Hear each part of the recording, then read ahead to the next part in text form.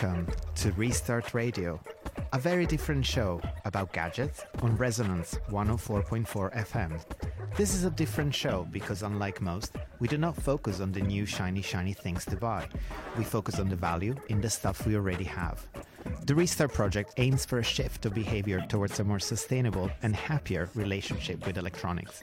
Our monthly community electronics repair events here in London are just the beginning. My name is Ugo Vallauri from the Restart project, and I'll be your host today. And today is a special episode where my guest is not live with us, unfortunately, but he's joining us over the phone. I'm here joined by Lawrence Carey. Lawrence, can you hear us? Yes, I can.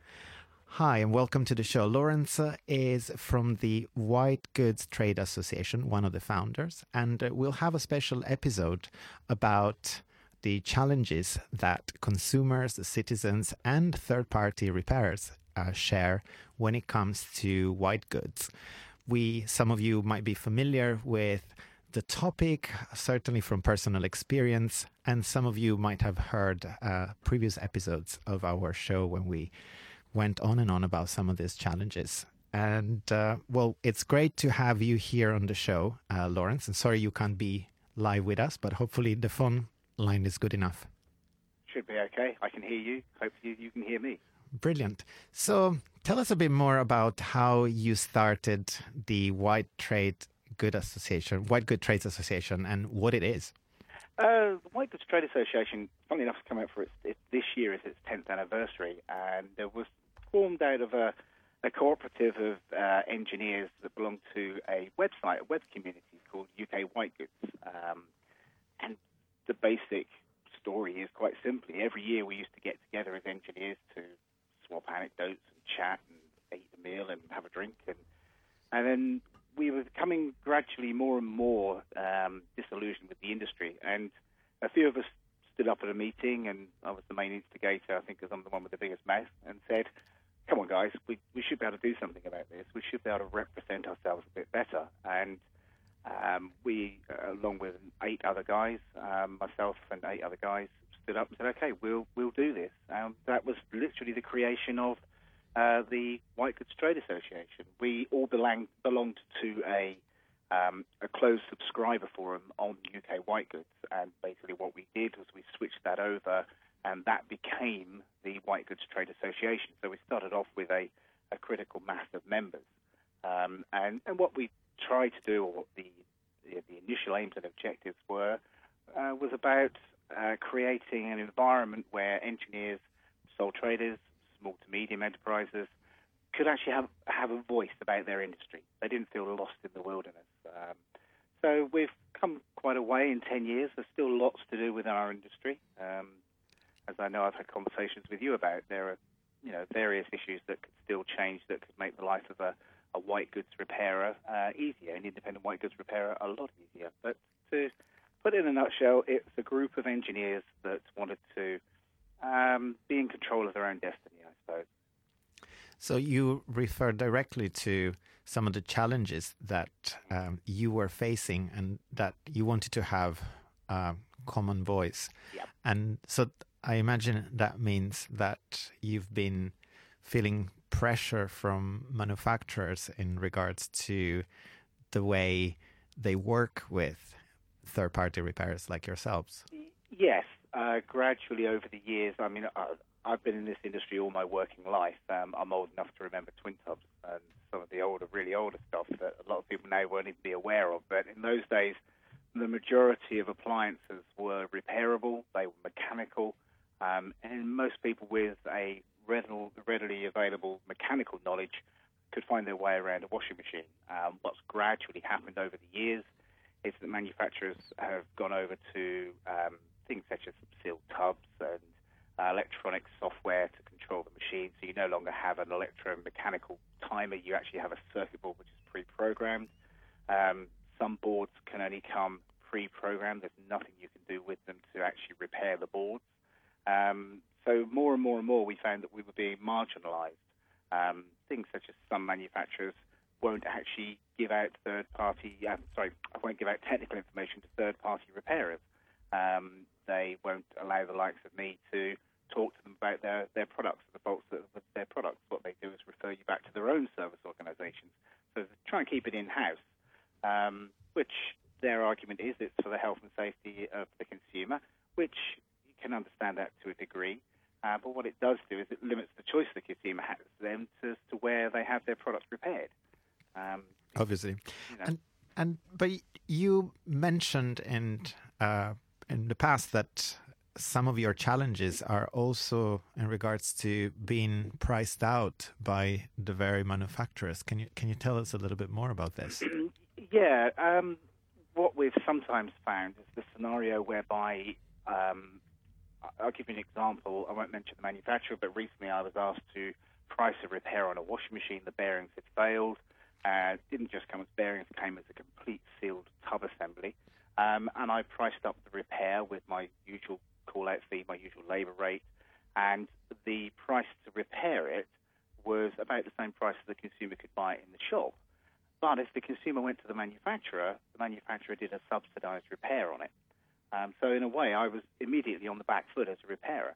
And we actually will readily say to the consumer, it may be cheaper for you to go to the manufacturer because they do a fixed price repair, an extended warranty scheme whereby if you sign up for the extended warranty, you get all the parts included. So it's getting more and more restrictive. Some manufacturers, not a problem. They're open book on their technical, and they take the perspective that it's a good idea to give the consumer the choice, and it's a good idea to keep their products out there in the kitchen, in the homes, to make sure the stuff is kept being repaired. Sadly, others have got a much more short-term perspective on it. And actually, it's interesting that you mentioned the issue of warranty on repairs. We recently done some research on small electrical and electronic repair businesses in East London, and we're finding that the majority of the businesses that we were surveying were not providing officially any warranty or sufficient warranty on the work they did. And I was wondering, from the perspective of a repair business, how hard is it to provide, say, a 6 months or a 1 year warranty on your work? It's extremely difficult. I mean, myself, as I've explained to you in the past, I have a small to medium, what you call a small to medium enterprise. I have 3 engineers on the road repairing products. We give a minimum 6 months warranty on the repair. Some of those appliances, some of those parts that we're fitting, we're getting a 3-month warranty on.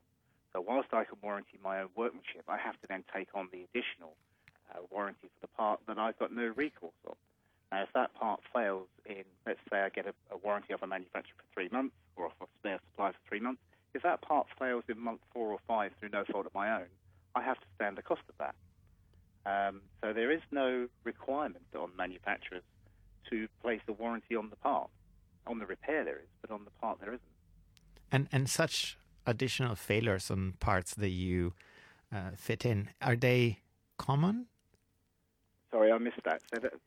Repeat that. Is it a common scenario that a part that you've replaced actually fails again? It can be, yes. I can think of one particular part that we fit an awful lot of. And yeah, we do sometimes see them fail within our warranty period. Within our warranty period, not the warranty period of the actual spare part. Right. And in such cases, do engineers such as yourselves take on any insurance that covers them for No. such cases, or you have to deal with it yourself? We have to, as one of my teenage children would say, we have to suck it up. Right. Thankfully, at the end of the day, it has to be factored into our cost base.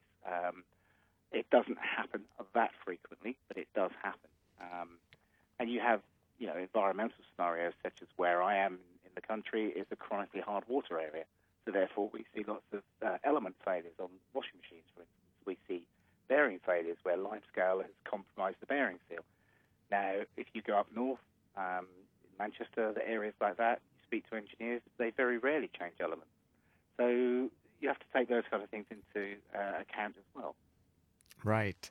And so you went on and told us straight away a lot of the challenges that you're facing.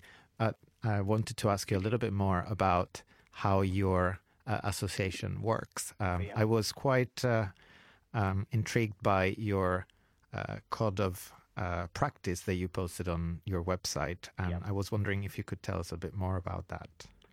One of the things that we were trying to get was we were trying to get this code of practice to be adopted centrally by government, by DEFRA.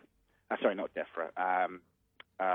They're now gone, but what was, I can't remember it now. But basically, what we were trying to do was create a code of practice that could be adopted centrally. We got within 2 drafts, and then that time political scenario changed and the funding was withdrawn. Office of Fair Trading, that's it, it's come to mind now. So what we were trying to do was get an Office of Fair Trading approved code of practice. So we put all the legwork into creating this, and then at the last minute, the opportunity wasn't there. So we took the decision, rather than waste all of that work that had gone into the code of practice, let's actually use it. Let's publish it. Let's ask our members to adhere to it. So anybody that signs up to be a White Goods Trade Association member has to have looked at the code of practice and ticked the box to say, yes, they agree to work by it and abide by it. It has protection for the consumer. It also has protection for the repairer as well. It has various bits in there that state the way that a repairer will work, the way the repairer is expected to work, and the way in which the consumer is expected to help the repairer. We've also got elements in there of arbitration, so if there is an issue, the WTA can be asked to act as an intermediary between the consumer and the member. That has happened in the past, where we've sought a resolution for a consumer because the consumer feels that actually the engineer or the member hasn't abided by that code of practice. We've had others where we've then shown that actually the member has adhered to the code of practice and actually sought a mutual resolution. So it acts as an umbrella for the consumer and an umbrella for the engineer as well. It gives an element of protection to both. And yeah, I was happy to see that you do state that you have a minimum 6 months labor and spares warranty on your work, and also a lot of clarity about how a price is made up of different parts, etc. Because we think that, as you've seen, it's a long document.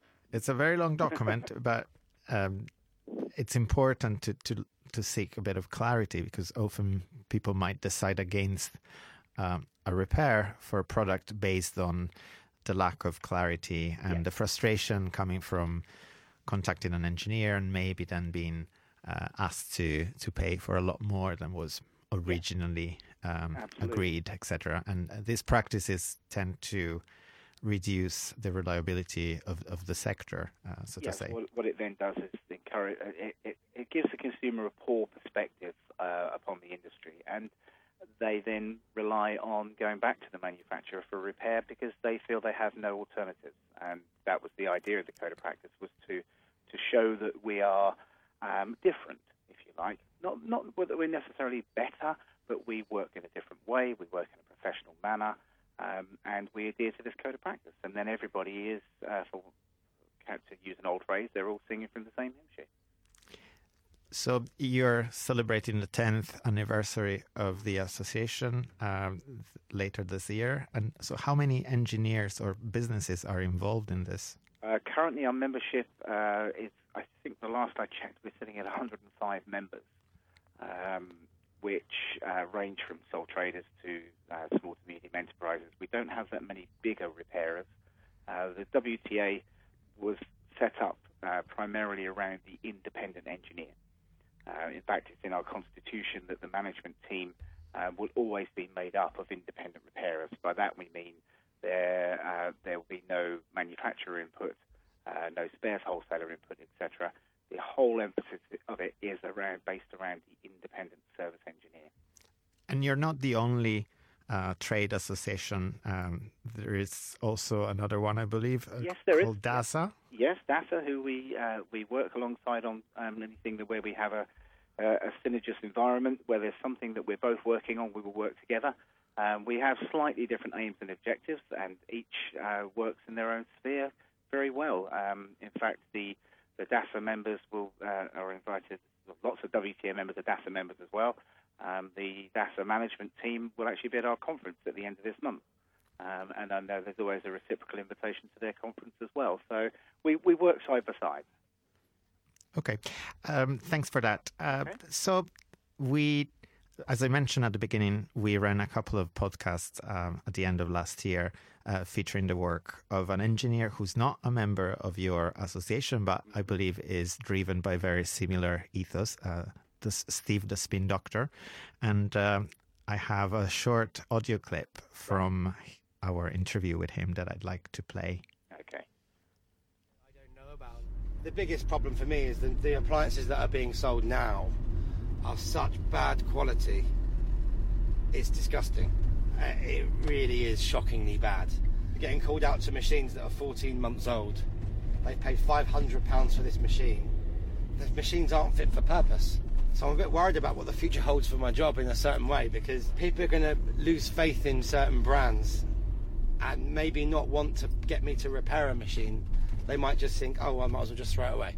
Right. That's what I'm slightly worried about. If you have glue that gets hot, cold, hot, cold, hot, cold, what happens to it? It breaks down and leaks. Of course. So some of these concerns about the way products are made are becoming more and more obvious. And you were quoting earlier some research on how people in the UK are buying more and more white goods over the years. Yes. Yeah. So what is going on? I think what we're seeing is exactly what Steve the Spin Doctor mentioned there, that the consumers are buying a product and they're experiencing a scenario whereby it fails between 14 months and 2 years, and they're thinking, no, should I get an engineer in or should I just go and buy another one? And what seems to be happening now is there's more and more and more lower-end appliances that are being built to a price that sort of what we call sub £200. The consumer's thinking, well, I buy a machine, I get a 12-month warranty with it. If it fails in 18 months' time, I just go and buy another one. And what we're actually having now is a self-fulfilling prophecy, whereby what that does is generates more and more product, but less and less repairs, which from our perspective as repairers is not a particularly good thing. I'll give you a little bit of example here. So the data that's just been published is stating that the washing machine sales in the UK, this is just in the UK, this year are set to break the 3 million units barrier. Now, you think, well, 3 million units, that's 3 million washing machines. Now, that's more than double the amount sold in 2004 and 2005. These are just washing machines sold in this country? Yes, just washing machines sold in the UK. Wow. Now, on the face of it, you think, well, that's more product. That's more product out there. So our members, speaking from our perspective, that means there's more appliances to repair. The problem you have is if you have product that is not repairable through various reasons, whether it be lack of spare parts, whether it be lack of technical lack of technical advice, etc., then what you're ending up with is the same way that some small electricals went, which is they're not being repaired, they're just being thrown away. It becomes a commodity. Every 2 years, I just buy another washing machine because there's no point in having it repaired, is the consumer's perspective. Thanks for that. Okay.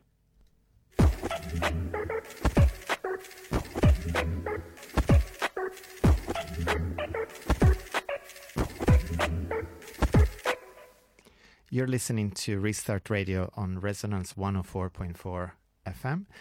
We're on the line with Lawrence Carey of the White Goods Trades Association, and we've been talking about the challenges that third-party repairers of white goods, which is washing machine, dishwashers, fridges and the likes, face, and the role of manufacturing such products and the lack of access to spare parts and the declining quality of products. So are you having, Lawrence, any conversations on this very topic with manufacturers? Some manufacturers we are. Some manufacturers are open to talking to us about these things. Some are not. Some don't wish to speak to us. So we are, where possible, we are trying to talk to those that are involved We have spoken to various government departments. We were invited to where you and I first met. We were talking about keeping product out of the waste stream. Those figures I just gave you with regards to the amount of washing machines, the reality for that means that UK consumers are looking at an additional £300 million a year and dumping about an additional 60 million kilos of waste. So that's product that could be repaired if it was built in a certain way, built to a certain price, and spare parts were readily available along with technical information. So on the one hand, we have this kind of uneven situation. There's lots and lots of products being built and being sold, but not a lot of it is being able to be repaired.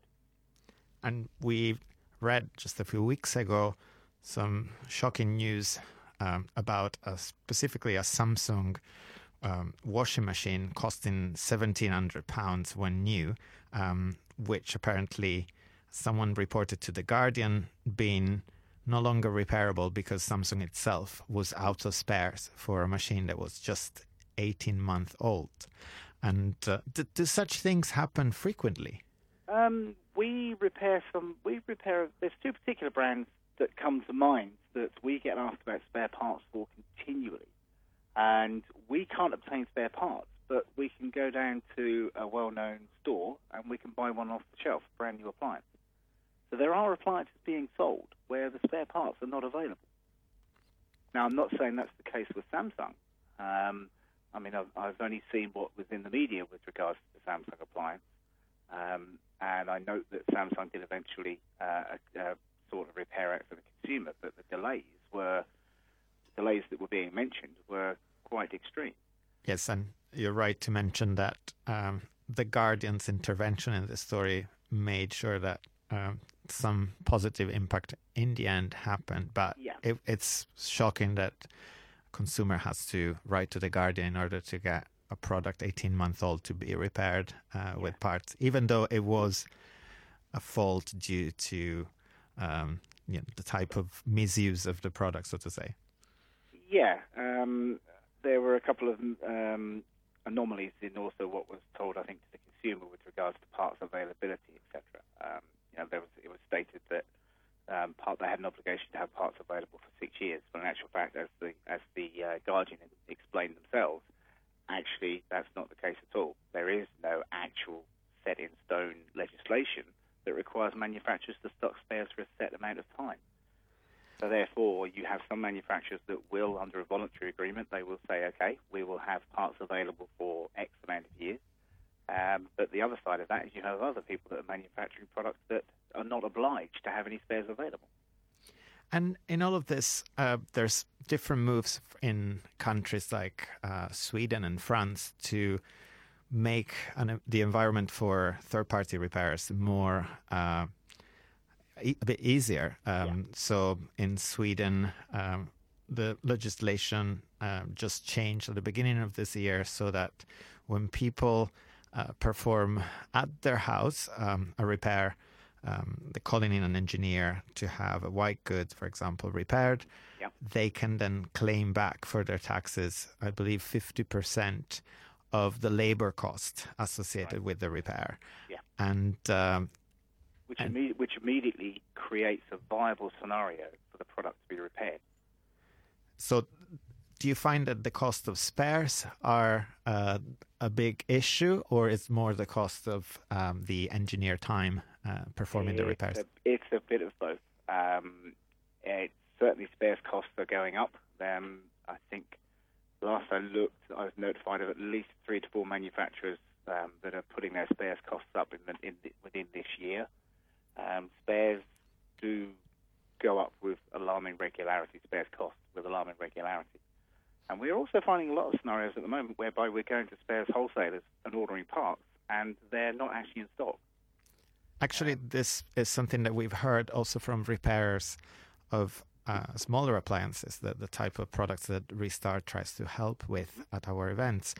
We've heard that somehow Samsung screens for a lot of their smartphones had become much harder and more expensive to find on the market. And so this is a concern because clearly the increase in price And the lack of availability, particularly for something like a smartphone, can mean that people will end up upgrading to a new device. Well, yes. Probably for washing machines too. Yes, because at the end of the day, if you have somebody that's saying, I have a need for a washing machine, I have a pile of washing, I need it fixed, and you're saying, well, the part is going to not be in the country for at least 4 weeks, they weigh up the option, well, can I last 4 weeks, or should I just go and buy another washing machine? Right. Again, the scenario for us is it's a lost repair, and it's another piece of product into the waste stream.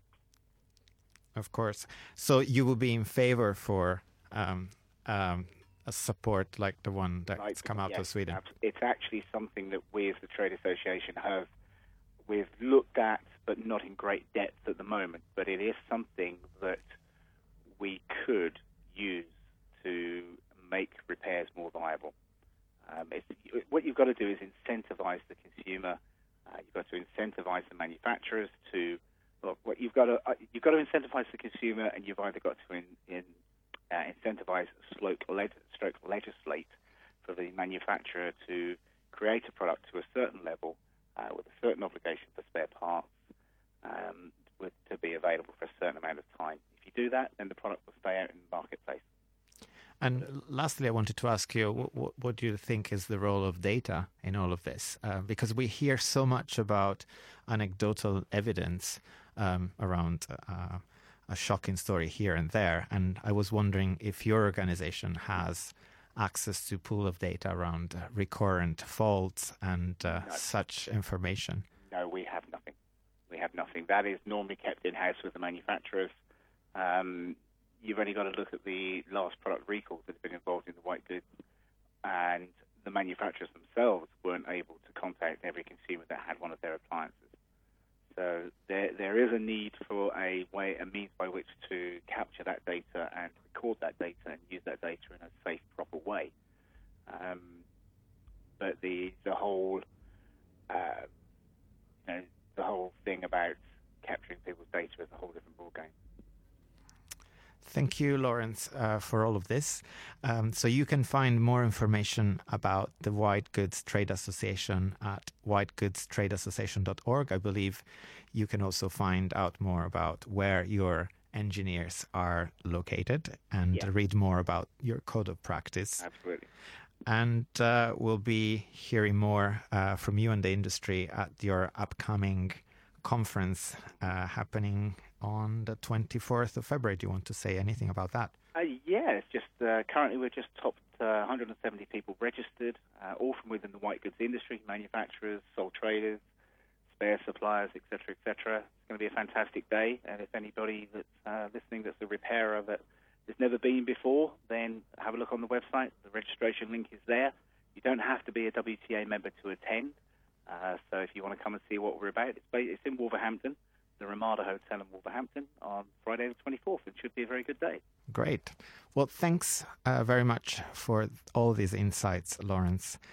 So you've been listening to Restart Radio. If you want to find out more about the Restart Project, you can do so on our website, therestartproject.org, or on social media at Restart Project on both Twitter and Facebook. Upcoming events will be on the 27th of February back in Camden at the Kentish Town Community Association, Community Centre.